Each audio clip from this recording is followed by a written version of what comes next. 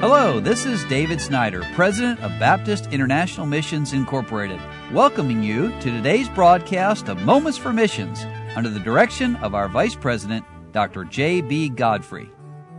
I praise the Lord for faithful, loving missionaries like Roger and Liz Workman.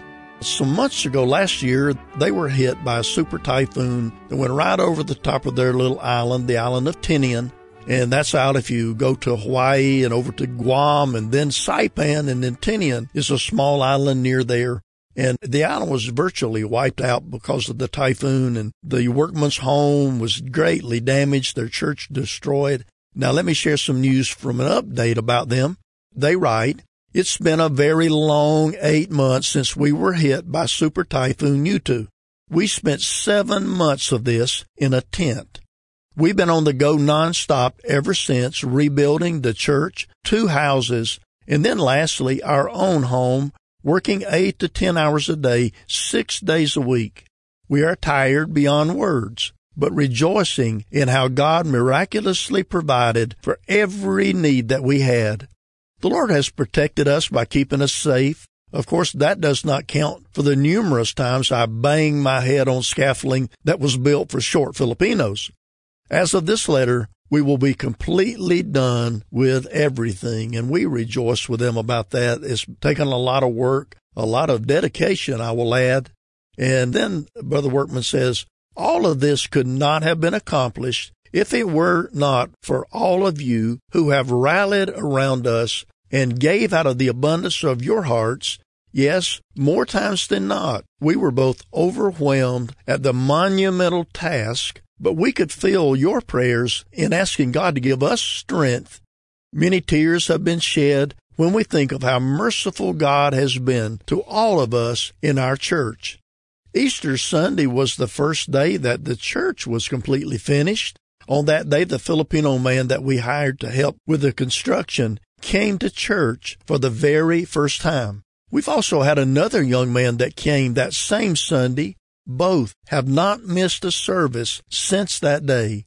Pray for both of these men as they hear the teaching of God's Word so that they would be saved. Let me just pause there for a moment to add that Tinian is not a large island, and the only employment there is in the tourist industry. There are hotels and tourists come there, and many of the people who work in the hotels and establishments there are from places like Nepal and the Philippines, or Korea and China. So God's given the workmans the opportunity to reach people from many other places in the Far East as they've come to their little island to work. And then back to the workman's letter, they say, we have a young lady in our church that graduated from high school last year, and praise the Lord, she's planning to attend New England Baptist College this fall. She's very talented in drawing, and she wants to use that talent for the Lord. She is the one who designed the new sign for our church, and we're thankful for the Lord's leading in her life and for her desire to serve.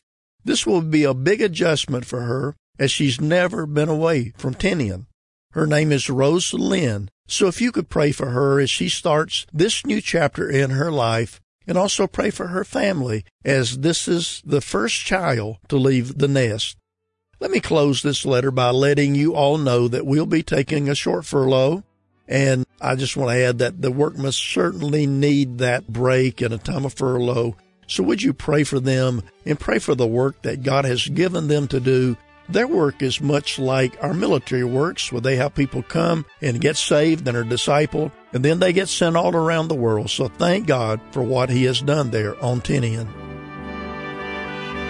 You've been listening to Moments for Missions. For further information, please write to BIMI, P.O. Box 9, Harrison, Tennessee 37341, or call us at 423-344-5050. Or you can visit us online at www.bimi.org. Until next time, may the Lord richly bless you.